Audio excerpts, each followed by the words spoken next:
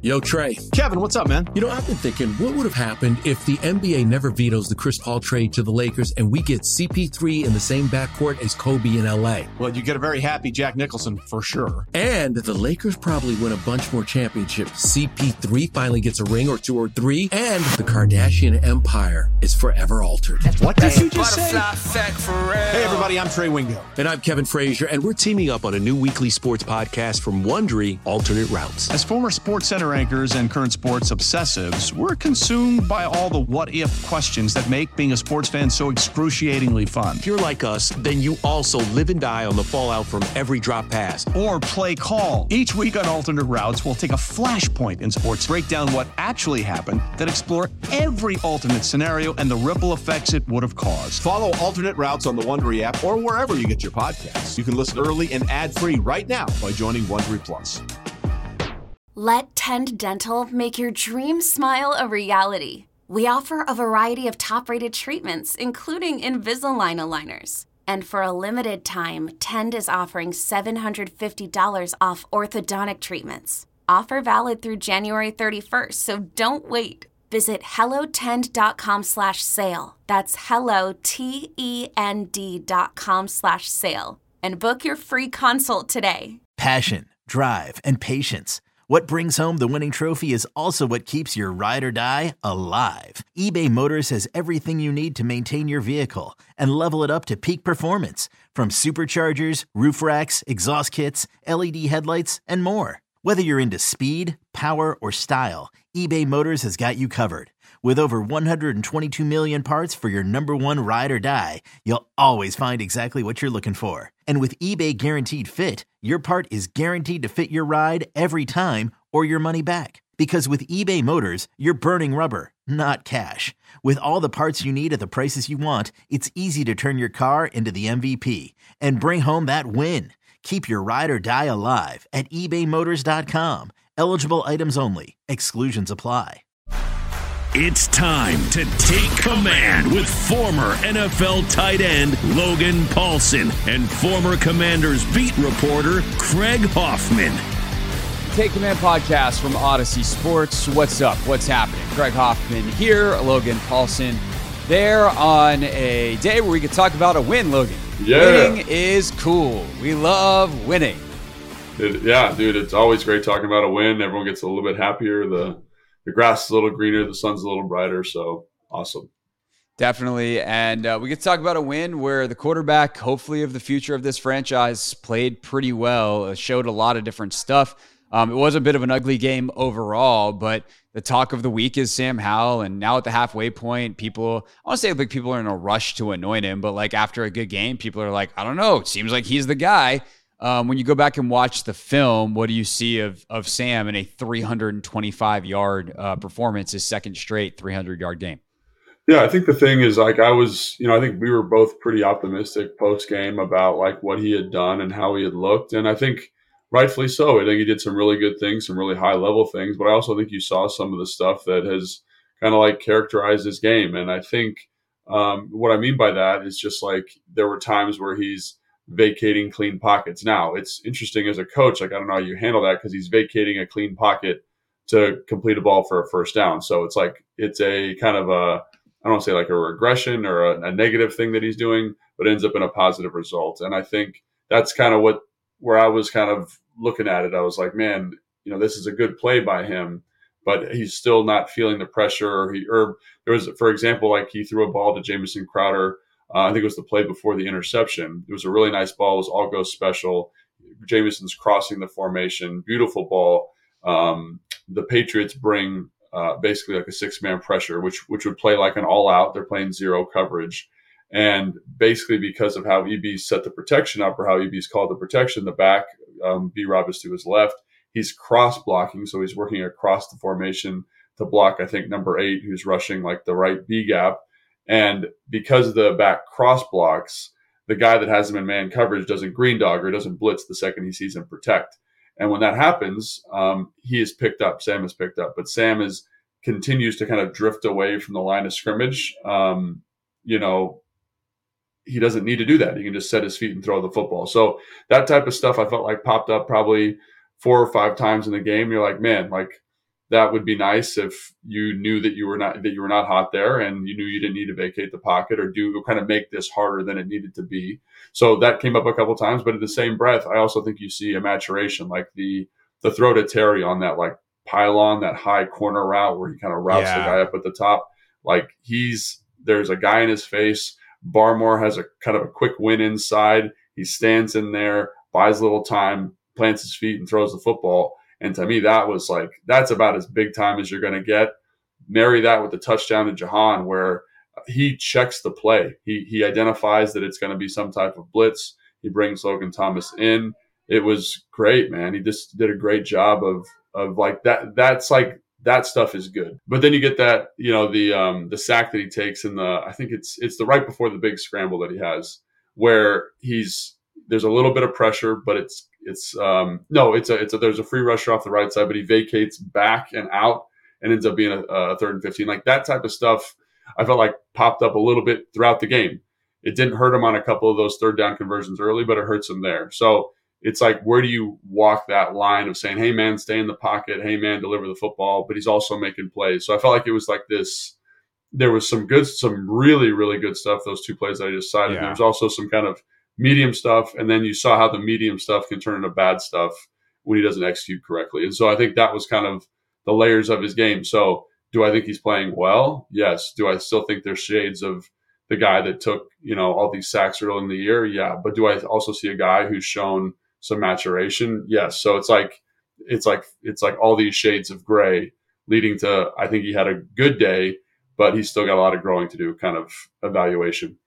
Yeah, no, I hear you. I do wonder on some of the ones where he fades back. That's something I noticed as well, rewatching the game. Like, is that just kind of going to be who he is because he's a smaller guy and that lets him kind of see it a little bit better, and he's got the arm strength where it's not really an issue, and he's been doing it his whole life. And at that point, it's like a jump shooter in basketball who doesn't have perfect mechanics, but is a 40% 3-point shooter. It's like, right.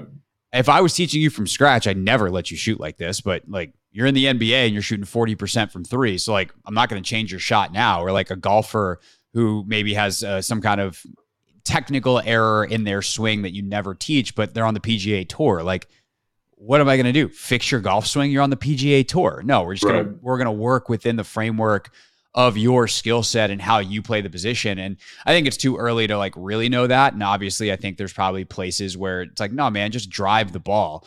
But as I think some of the throws you even reference, it's not like they're lofted. There's some that are, but like there's some that are thrown, like perfectly thrown balls. And if he can load up and throw off that back foot in a way that there's still velocity and he understands how to shift his body weight and all that kind of stuff, then I actually don't know how problematic that is. But to your point, like I that's not me saying like, it's actually not a problem. It's like, I truly don't know how problematic that is, and whether EB and Tavita and Kenny Zampese and whoever else is working with them, his private QB coach, like, is that something that they work to correct or that they work on getting better at doing because he's going to do it anyway?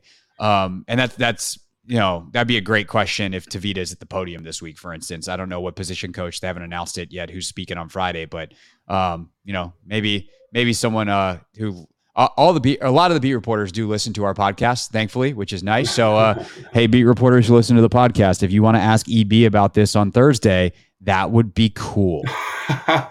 Well, and that's a great point. Like, I thought if I'm coaching Sam, if I'm the quarterback coach, what do I say on this?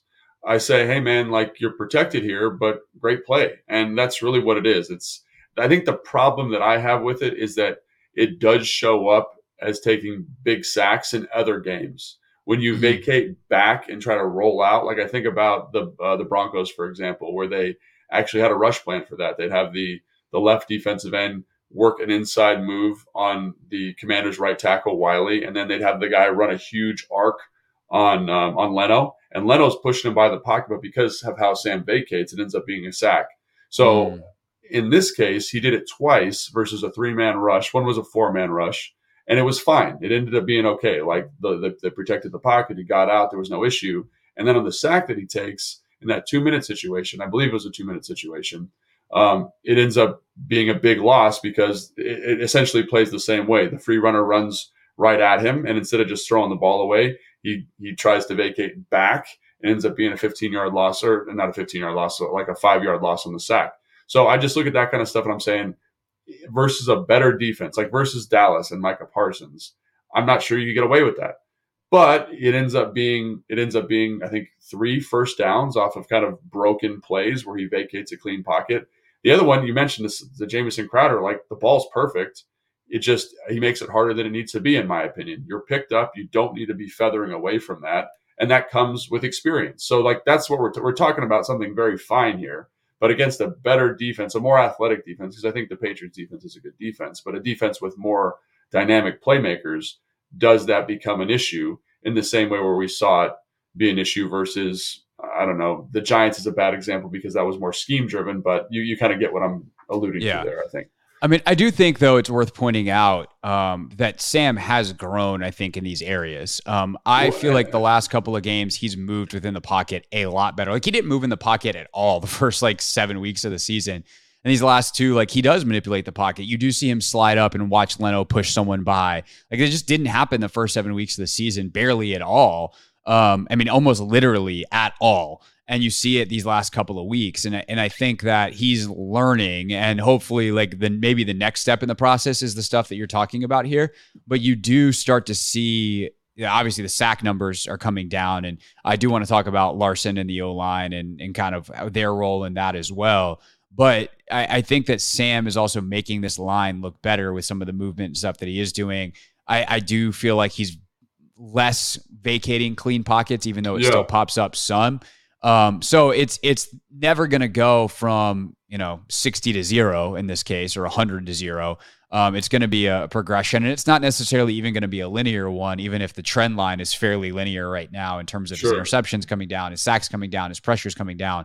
All that stuff is coming down, and all the trend lines are the right direction. But it is getting better, and I think that is an important thing to point out, because these are the kinds of things we were discussing a couple weeks ago as potential fatal flaws. As a lot of quarterbacks do not ever get better at this. Like, you have a feel, and your feel is your feel for the rest of time, and you learn how to operate within that feel. And it seems like Sam is kind of learning on the job what he can and can't get away with. And while it's not perfect, and it's still maybe even below average compared to a lot of NFL starters on certain particular things, it's better than it was 3 weeks ago, nevertheless 6 weeks ago or 9 weeks ago. And when you're trying to decide if this guy's going to turn into your franchise quarterback, that seems fairly important to point out. Yeah, let's be clear. I do think he did some stuff in this game that shows that. We mentioned the throw to Terry, staying in the pocket. There's a pressure there. Delivers an amazing ball, right? The play to Jahan, the check versus to identify that, hey, we're in the strike zone. Bill Belichick this entire game has been heating us up in the strike zone with some form of all-out pressure. Let's check the protection. That's big-time stuff. Earlier in the game, I want to say it was the first completion he had. It looks like, man, they run a motion across, the guy follows them across the formation. You're like, oh my gosh, this is man, pick your best matchup. They've got a choice to Jahan at the bottom. You're like, okay, working that.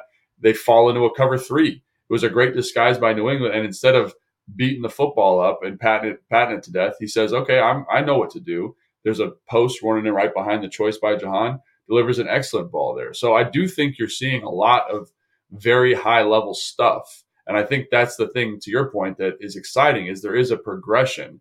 It's just, the thing that I would just kind of make people aware of, it's not like he went from Sam Howell week 5 to your starting franchise quarterback in week 9. I think you still see elements of issues that he was having. It's just also he made plays off of it this week. So it's like, again, I go back to what I would tell him as a coach. I'd be like, hey man, probably don't need to do this here, but great throw. And so all of these situations end up with, hey man, great play. Even the first one where the Patriots brought a whole bunch of these kind of fun fire zones where it's like they're bringing 6, and usually in a fire zone you bring 5, but they're bringing 6. So that means in a true fire zone you get 3 guys playing deep, like in a traditional cover 3 structure, and then you have 3 guys underneath.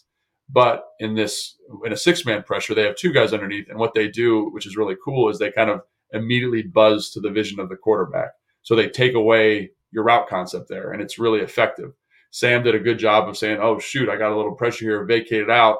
All those guys have overloaded this one zone where he wants to throw the football, buys a little time, and it's Pringle over the middle of the field. So even though you're like, no. It ends up being a yes because he's making plays. And there's an element of modern quarterback play where the dudes are making plays. And that's something that elevates the offense and means it doesn't have to be a perfect play call. So I look at that stuff and it's like, that's kind of what we're talking about. There's a level of nuance here where, like, as a coach, I'd be like, I don't love this, but you made the play. So you made me right. You made the offense right. That's a plus. But let's just make sure we at least address this to kind of say, hey, man, you're good here. We're picked up. Or, hey, man, you don't need to vacate this pocket. Let's just deliver this ball to the dig over the middle of the field. That kind of stuff. And it's small stuff, but I think it kind of speaks to your process, to what you're alluding to, is he is getting better. And me as a coach making that comment continues to enforce that progression, I guess.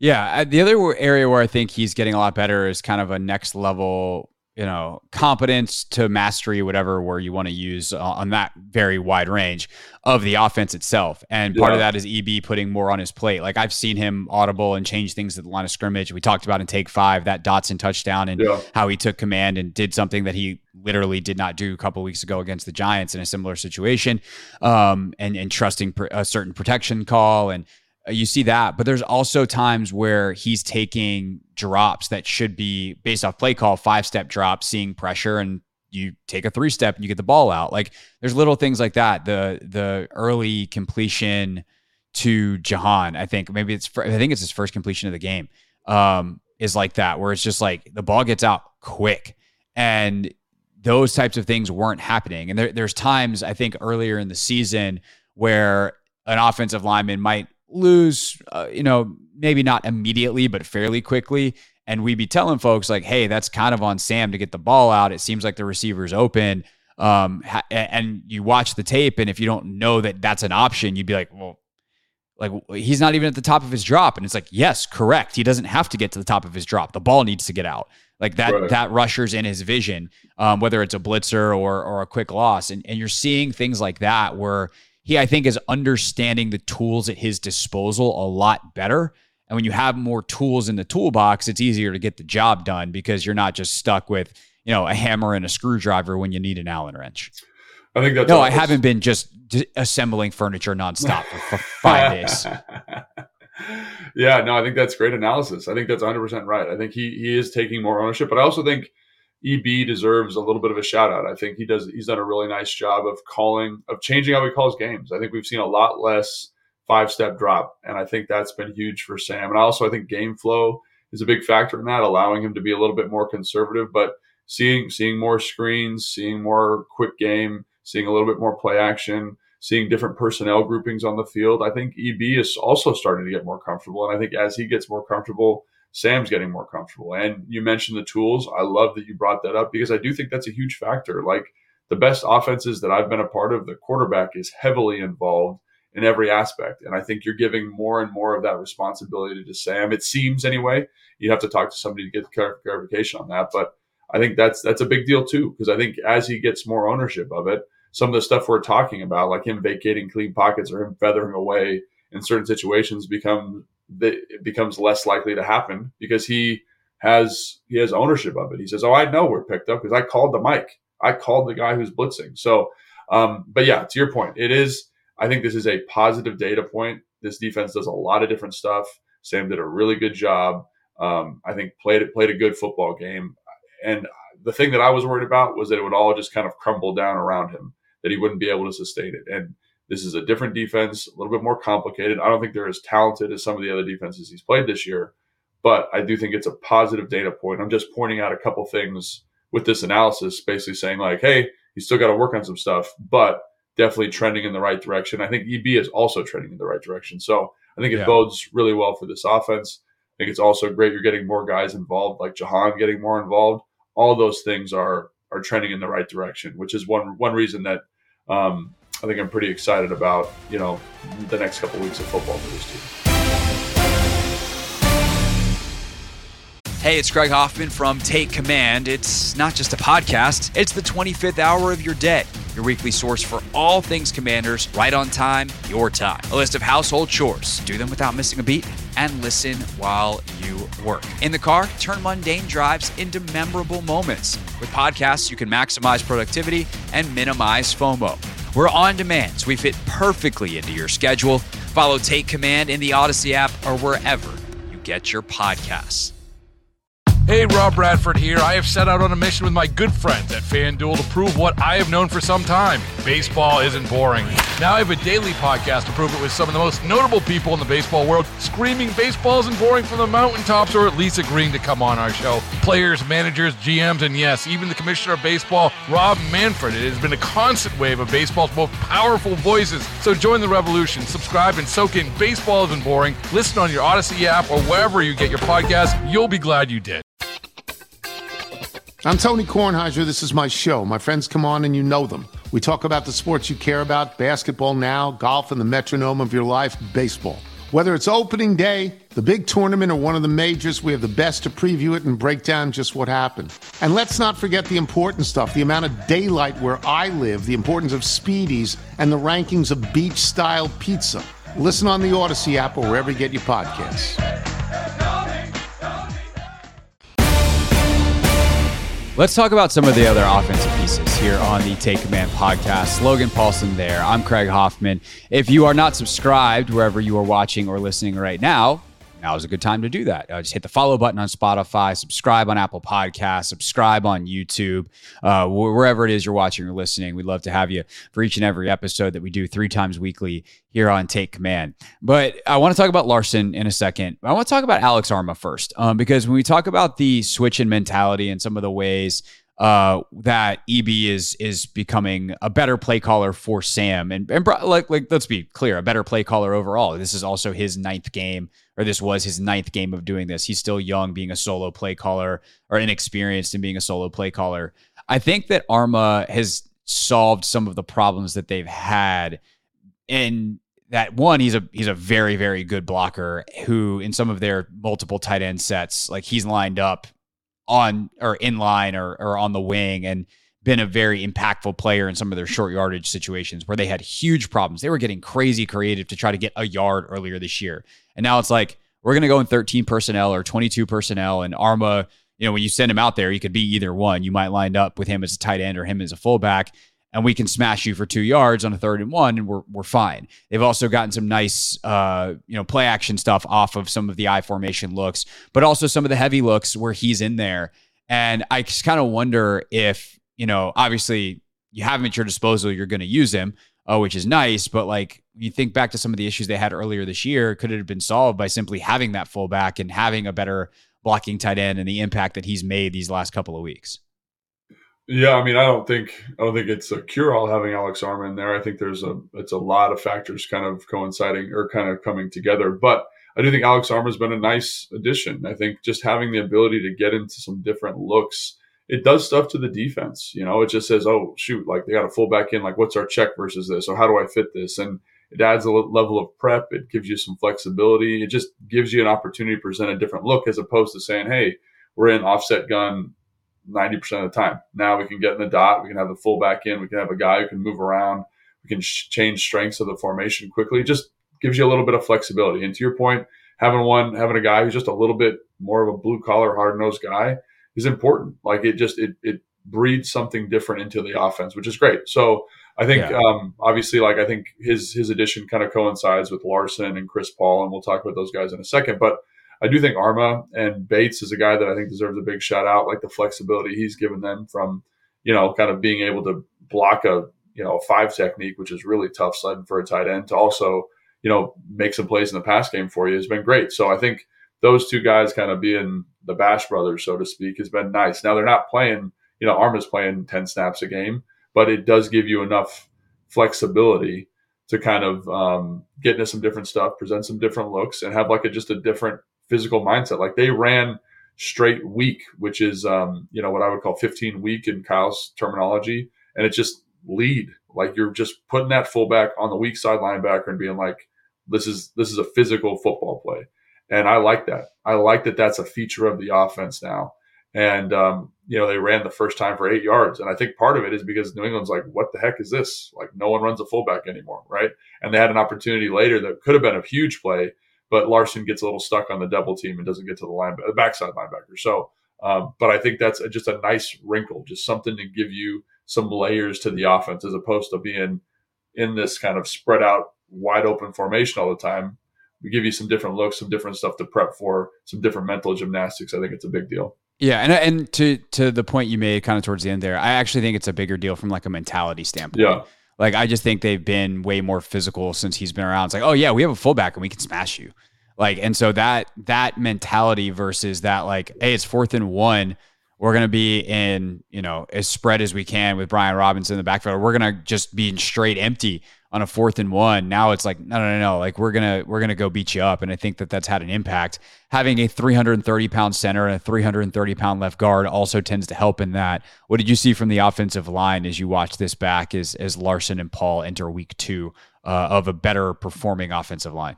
Yeah, I mean, I think, Wiley and Cosme, they just seem to have a really good chemistry together. And obviously, Wiley, I think he gave up one pressure, but like overall, like one pressure for an alignment, pretty solid day. Cosme, I think, did a good job. He's just those guys are just big, athletic, tough dudes. And I like that. Larson, again, you mentioned the kind of the physicality. I think the thing where it shows up most is in pass pro.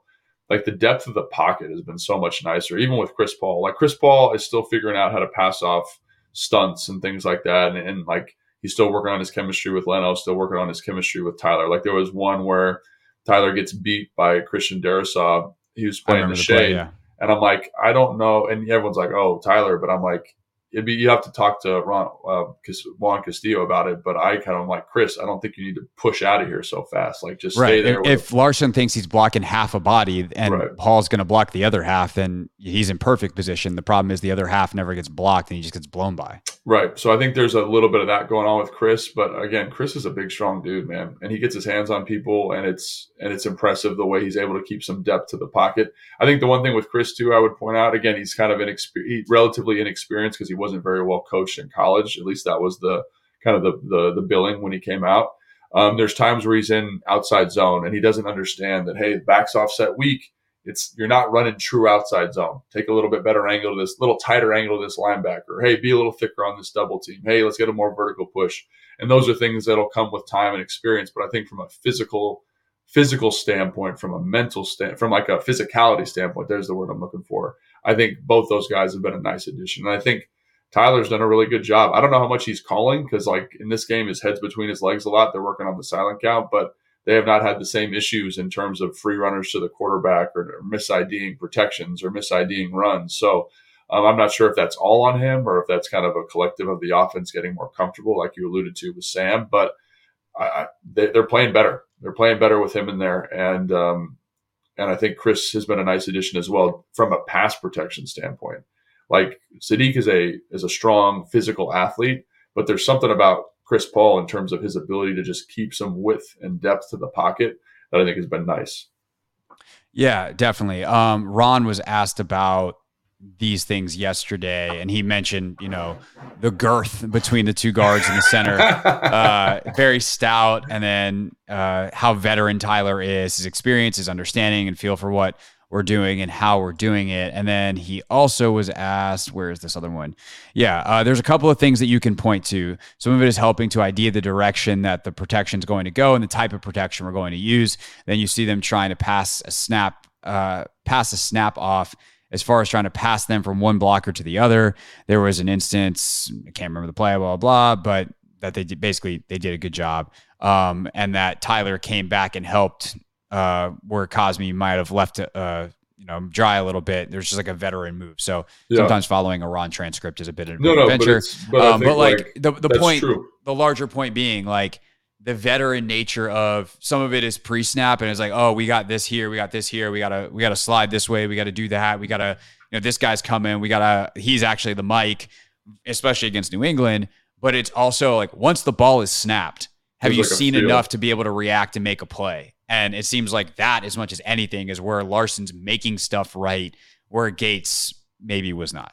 Yeah, and I think just like that feel of being like, I can hang on this double team a little bit longer. I can sit in this slide a little bit with eyes. I'm sitting on this shade until Cosme gets here, and I can be patient because that guy's dropping out or whatever. Like, there are moments like that. And I think it just led to a generally more consistent group. Even though Chris Paul has been, I'd say, a little bit less consistent, like, his inconsistency doesn't show up in big splash plays.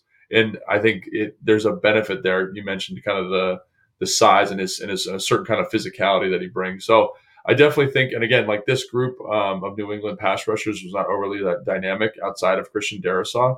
Obviously, they have Keon White, who's their second round pick, who's done some good things, but very young. But so I think I expected this kind of performance if they could get things targeted correctly, and that's what they did. And I think you look back to Philly, a more dynamic group of pass rushers. Say what you want about them, I think they're kind of aging out, but very solid performance. And it's like a 1-to-1 correlation with those guys coming into the lineup. So we'll see if they can continue to perform at that level. But I like what I've seen so far, and I think they're going to play. They're going to play well, and I think that in conjunction with Sam's understanding of the offense and Sam's improvement is going to continue to elevate. And I think that's another thing to keep in mind here too. Is like we're giving these guys credit, and they deserve credit. But also remember that Sam is improving as well, and that improvement is going to help that offensive line look better and statistically look better, because we've been pretty strong advocates that outside of the New York Giants game, the O-line's been playing well. And I think like this is kind of, maybe Sam is just playing better now, in conjunction I think that's with part what of it. Tyler and Chris are doing. I think that's part of it. I also think you can have two things that are going well but don't fit together. Like I think this machination, the stouter, like bigger line with a little more depth of pocket, is definitely the better fit for Sam Howell, Sure, and the more veteran in Tyler. Yeah. Like I think Gates was in many ways a bad fit for Sam, and maybe that's something that people that are way smarter than us could have seen up from a mile away before the season. But I think it's something that's definitely way easier to see with the benefit of hindsight. So that's not me like assigning blame on anybody. I mean, look, Gates was a risky signing and also like you did draft Stromberg, and like, that's a weird roster construction, but Calm down, Craig. Calm down. The bigger point is like in seeing it now, like it's pretty clear that Larson and Paul are the better fit for Sam. And so hopefully that can continue this weekend against Seattle.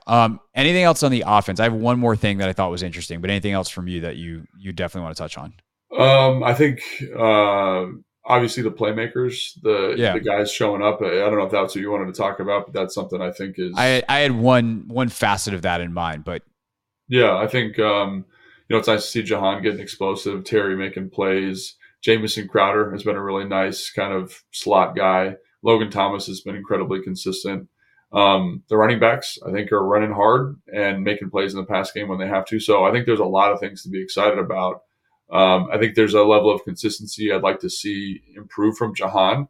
I think he made a couple of big plays, but he also had some drops. I think he'd be the first one to tell you he's got to clean that stuff up. But I generally feel that, with the offense, with the changes on the offensive line, with Sam playing more consistently, that this offense is going to be a problem. And, we talked about a little bit on the post game. It's really, this team will go as the defense goes. And we'll talk about that more in the second half of the show.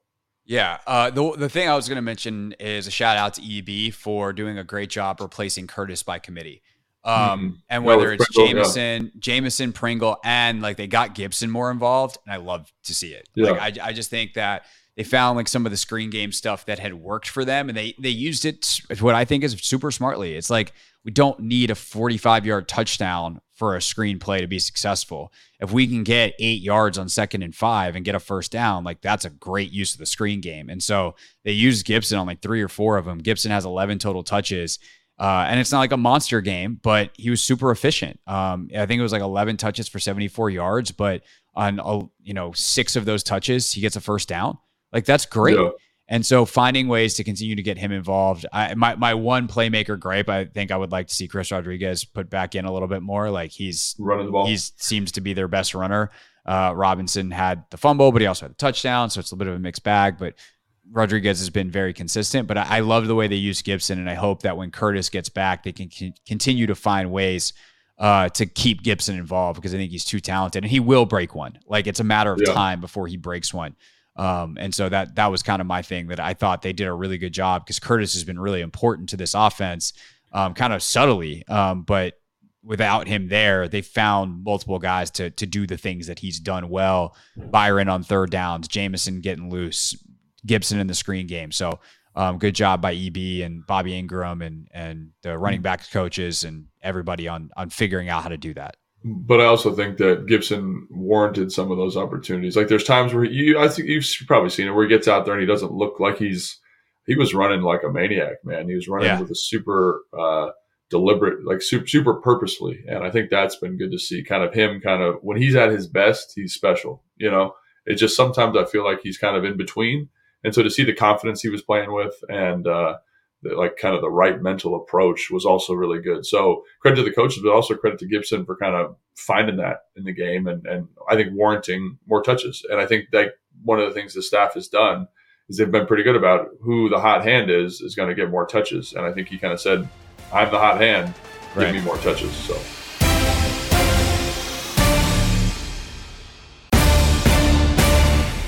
Take Command podcast from Odyssey Sports. That's Logan Paulson. I am Craig Hoffman. We're live at Tap Sports Bar, MGM National Harbor. And this Sunday, Logan, what time are we going to be there? 3 o'clock. 3 o'clock? No. 1 o'clock. 1 o'clock. 3 hours before the game, and it's a 4 o'clock kick. Carry the one. Yeah. So 1 o'clock, we are there. It's a 4:25 kick. So they don't let us start the show at 1:25. I'm going to protest that. I'm going to march into our boss's office and be like, we do 3 hours, sir, not a moment more. No, we'll be there at 1 o'clock, which means you can come hang out, watch the 1 o'clock games, listen to us preview Commanders and Seahawks. And of course, if you can't make it out to Tap Sports Bar, you can listen to the Take Command pregame show on 106.7 The Fan, the Team 980, or watch it live on either station's YouTube page. So the defense, they got to face the Patriots offense, which is a nice day at the office because they're not very good. But it's also their first game without Chase Young, Montez Sweat. So that was, they had obviously a lot of attention on them. High level thoughts, how'd they do?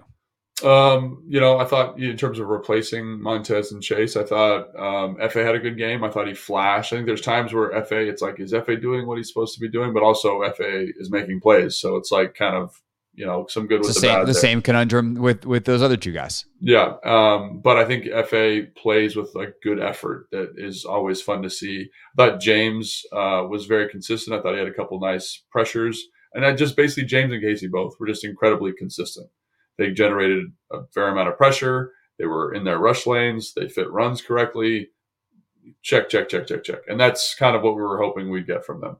Then you get to the interior guys. I thought John had moments of kind of dominance again. I thought Duran was a little bit quiet.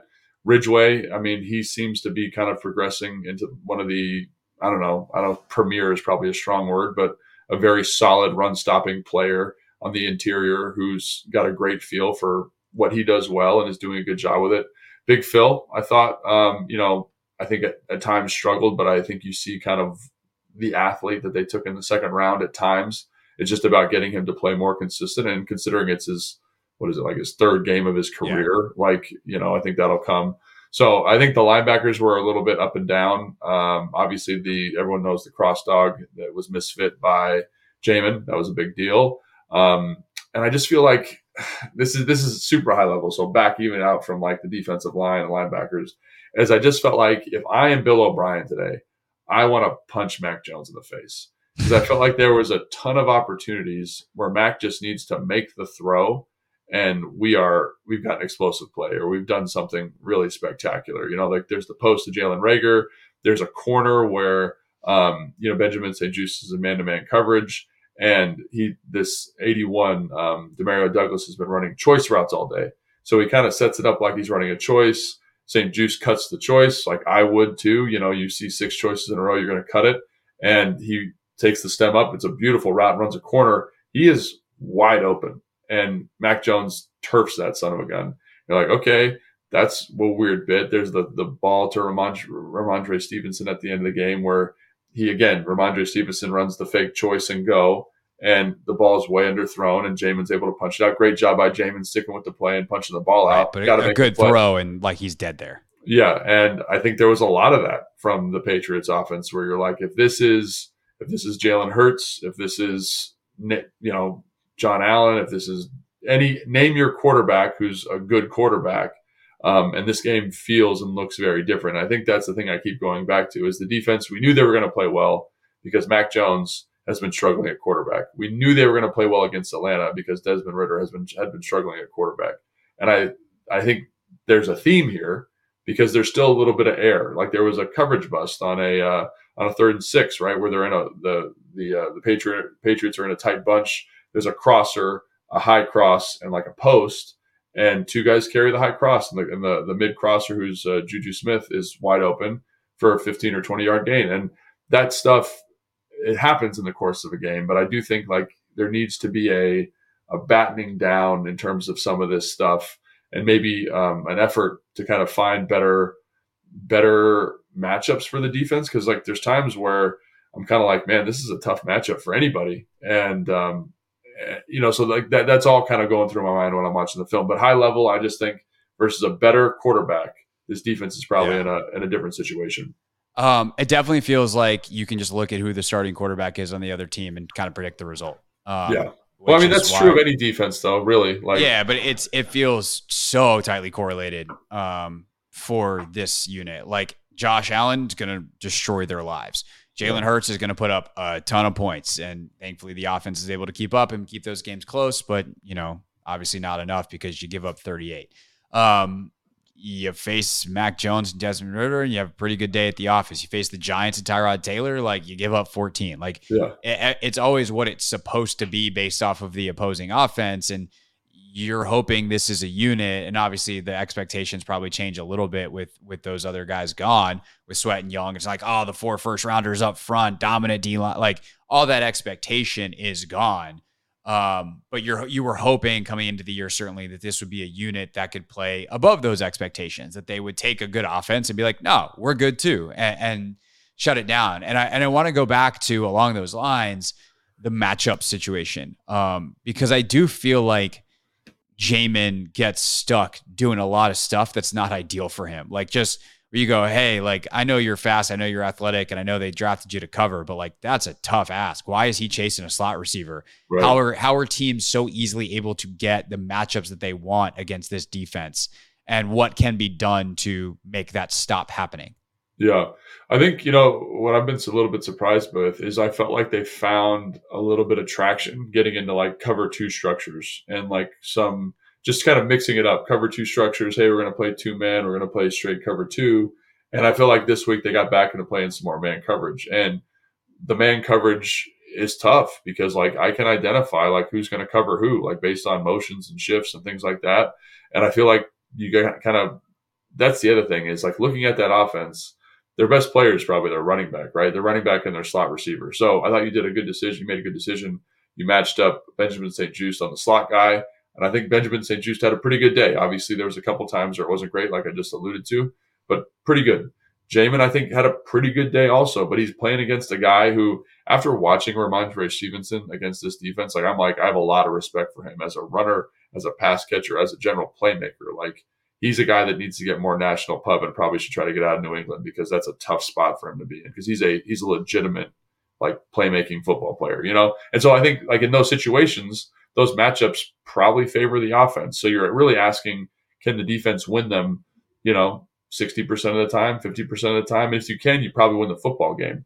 And I think in this case, they did for the most part, but they were helped out by Mac Jones. So it's like, which in fairness to Jack, like he probably knows that. That's a great point. Like you know who you're playing. And so go ahead, take your shot man to man. I don't think you can make the throw.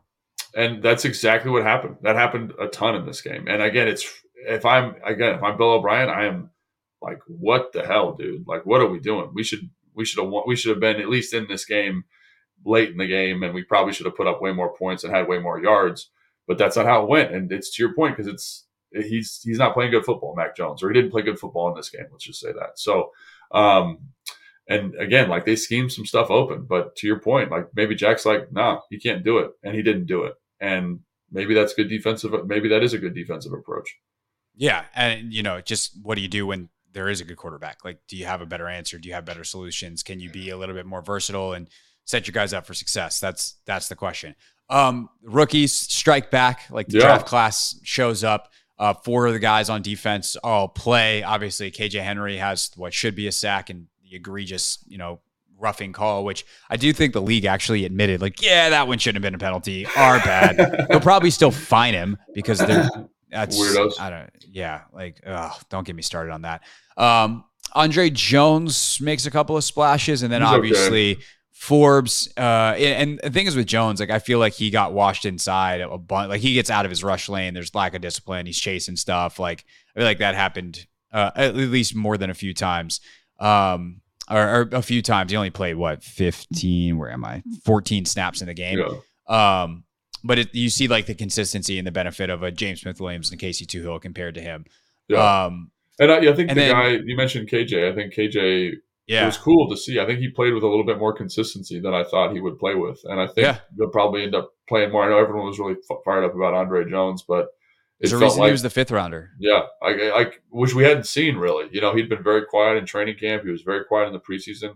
And this was the first time I was like, oh, all right. Like, it wasn't like he did anything spectacular, but the moment didn't feel like the energy of the moment didn't feel too big for him. He was where he was supposed to be. So it'd be interesting to see if he gets a little bit more burn. And as he gets more burn, like you can see him start making some more plays. So that'll be interesting. Yeah, definitely. And then obviously the highlights are the first and second rounder, the 2 DBs. Quan has the game sealing interception. Emmanuel has what feels like a fantastic day. Obviously very productive. He's targeted a lot. He holds up. What did you make of those two? Yeah, I thought. Forbes is really the guy that sticks out to me because all those other guys. I think Quan played like 12 to 15 snaps, something like that. 15. Yeah. And a lot of that's in like cover 2. He's the post safety. He's not really involved. Obviously, the interception's great, but to me, that's more Fuller's play than his. But awesome job making the play when it's called. And you see him playing. You see the athlete, and I think that's something that's been exciting about his 15 plays or his 12 plays each week is he's playing with the speed and the explosiveness that I saw from him in college. And so that to me tells me he's getting a little bit more confident. It's kind of the same thing with Percy Butler. Like when you see Percy Butler like rip to the football, like he is seeing it better. He's playing more confident. Percy had a pretty solid game, I thought. Like he got beat on an out route, but he had a great tackle from the post position on like an outside on like a toss play. Great job. Had a nice PBU in there and the New England 2-minute drive at the end of the game. So flashing obviously can be more consistent for sure, but great to see another young player playing well. Quan, again, it'll be interesting to see if his role continues to expand and how they utilize him and if he continues to play with the confidence we've seen in the smaller sample size. But Forbes is the guy, man. Like this was what we wanted to see. And he's going against like, Tyquan Thornton and Jalen Reagor, and there's not a guy over there that's like, oh, like super scary AJ Brown. But versus those matchups for a guy who's a first-round talent, he looked like a first-round talent. He was very physical at the line of scrimmage. He used his length well. He was very patient. He was competitive at the catch point, obviously. And again, there was one where maybe he gets bailed out by Mac Jones where the DB's or the receivers running to go. He's in the trail position. I think he's a good position, but that's one of those ones where, it's the same position he was in versus A.J. Brown against Philly last week, but Jalen Hurts throws a dime and A.J. Brown's a beast. But he makes a play on the football there. So I think his grade on PFF was like a 93. And there's not 91.3. 91.3, which is awesome. And I think it's rightfully the third best corner in the league last weekend. And he made a great tackle on a jet sweep. Really fantastic job on that. And maybe my favorite play of the game is they hit a screen pass to Ramondre Stevenson late. And Ramondre Stevenson had literally not been brought down by the first tackler the entire game. Like that dude's contact balance in this game was outstanding. And it's one-on-one, him and a guy who weighs 235 pounds and Ramondre Stevenson. And, everyone knows Forbes is not a big man and he's able to get him to the ground. And there was not a lot of fear. Like that was a big criticism earlier in the season. Like he wasn't fit in runs. Great. He was a little bit tentative. Great job on that. So it was nice to see two nice tackles. And then I think he had 4 PBUs, if I remember correctly. So really it's his day, I would say. We can talk about the other rookies, but he's the guy that looked like a first-round pick, played like a first-round pick, won all of his matchups, and had like I don't want to say dominant because I think that has like this, but it was a very dominant, very prolific performance for a defensive back. So good job for him. Yeah, it was very clear New England was like, when 13's in the game, we can get him. And he was like, No, you can't. Like I'm ready. And maybe there is a little credence to some of the things that he said after the Philly game, where he's like, I was in good position. Like the guy pushed off and he made a play. I just got to make a play. Yeah. But like, I don't think I have a technique issue. And Ron's still talking about like, oh, there's techniques you got to clean up, this, that, the other thing. And I don't know the way when this coaching staff decides to like be hard on a player versus when they're not, I'll never figure it out. Yeah. But I think overall, like, it's a good sign. Forbes, I think, is going to be fine.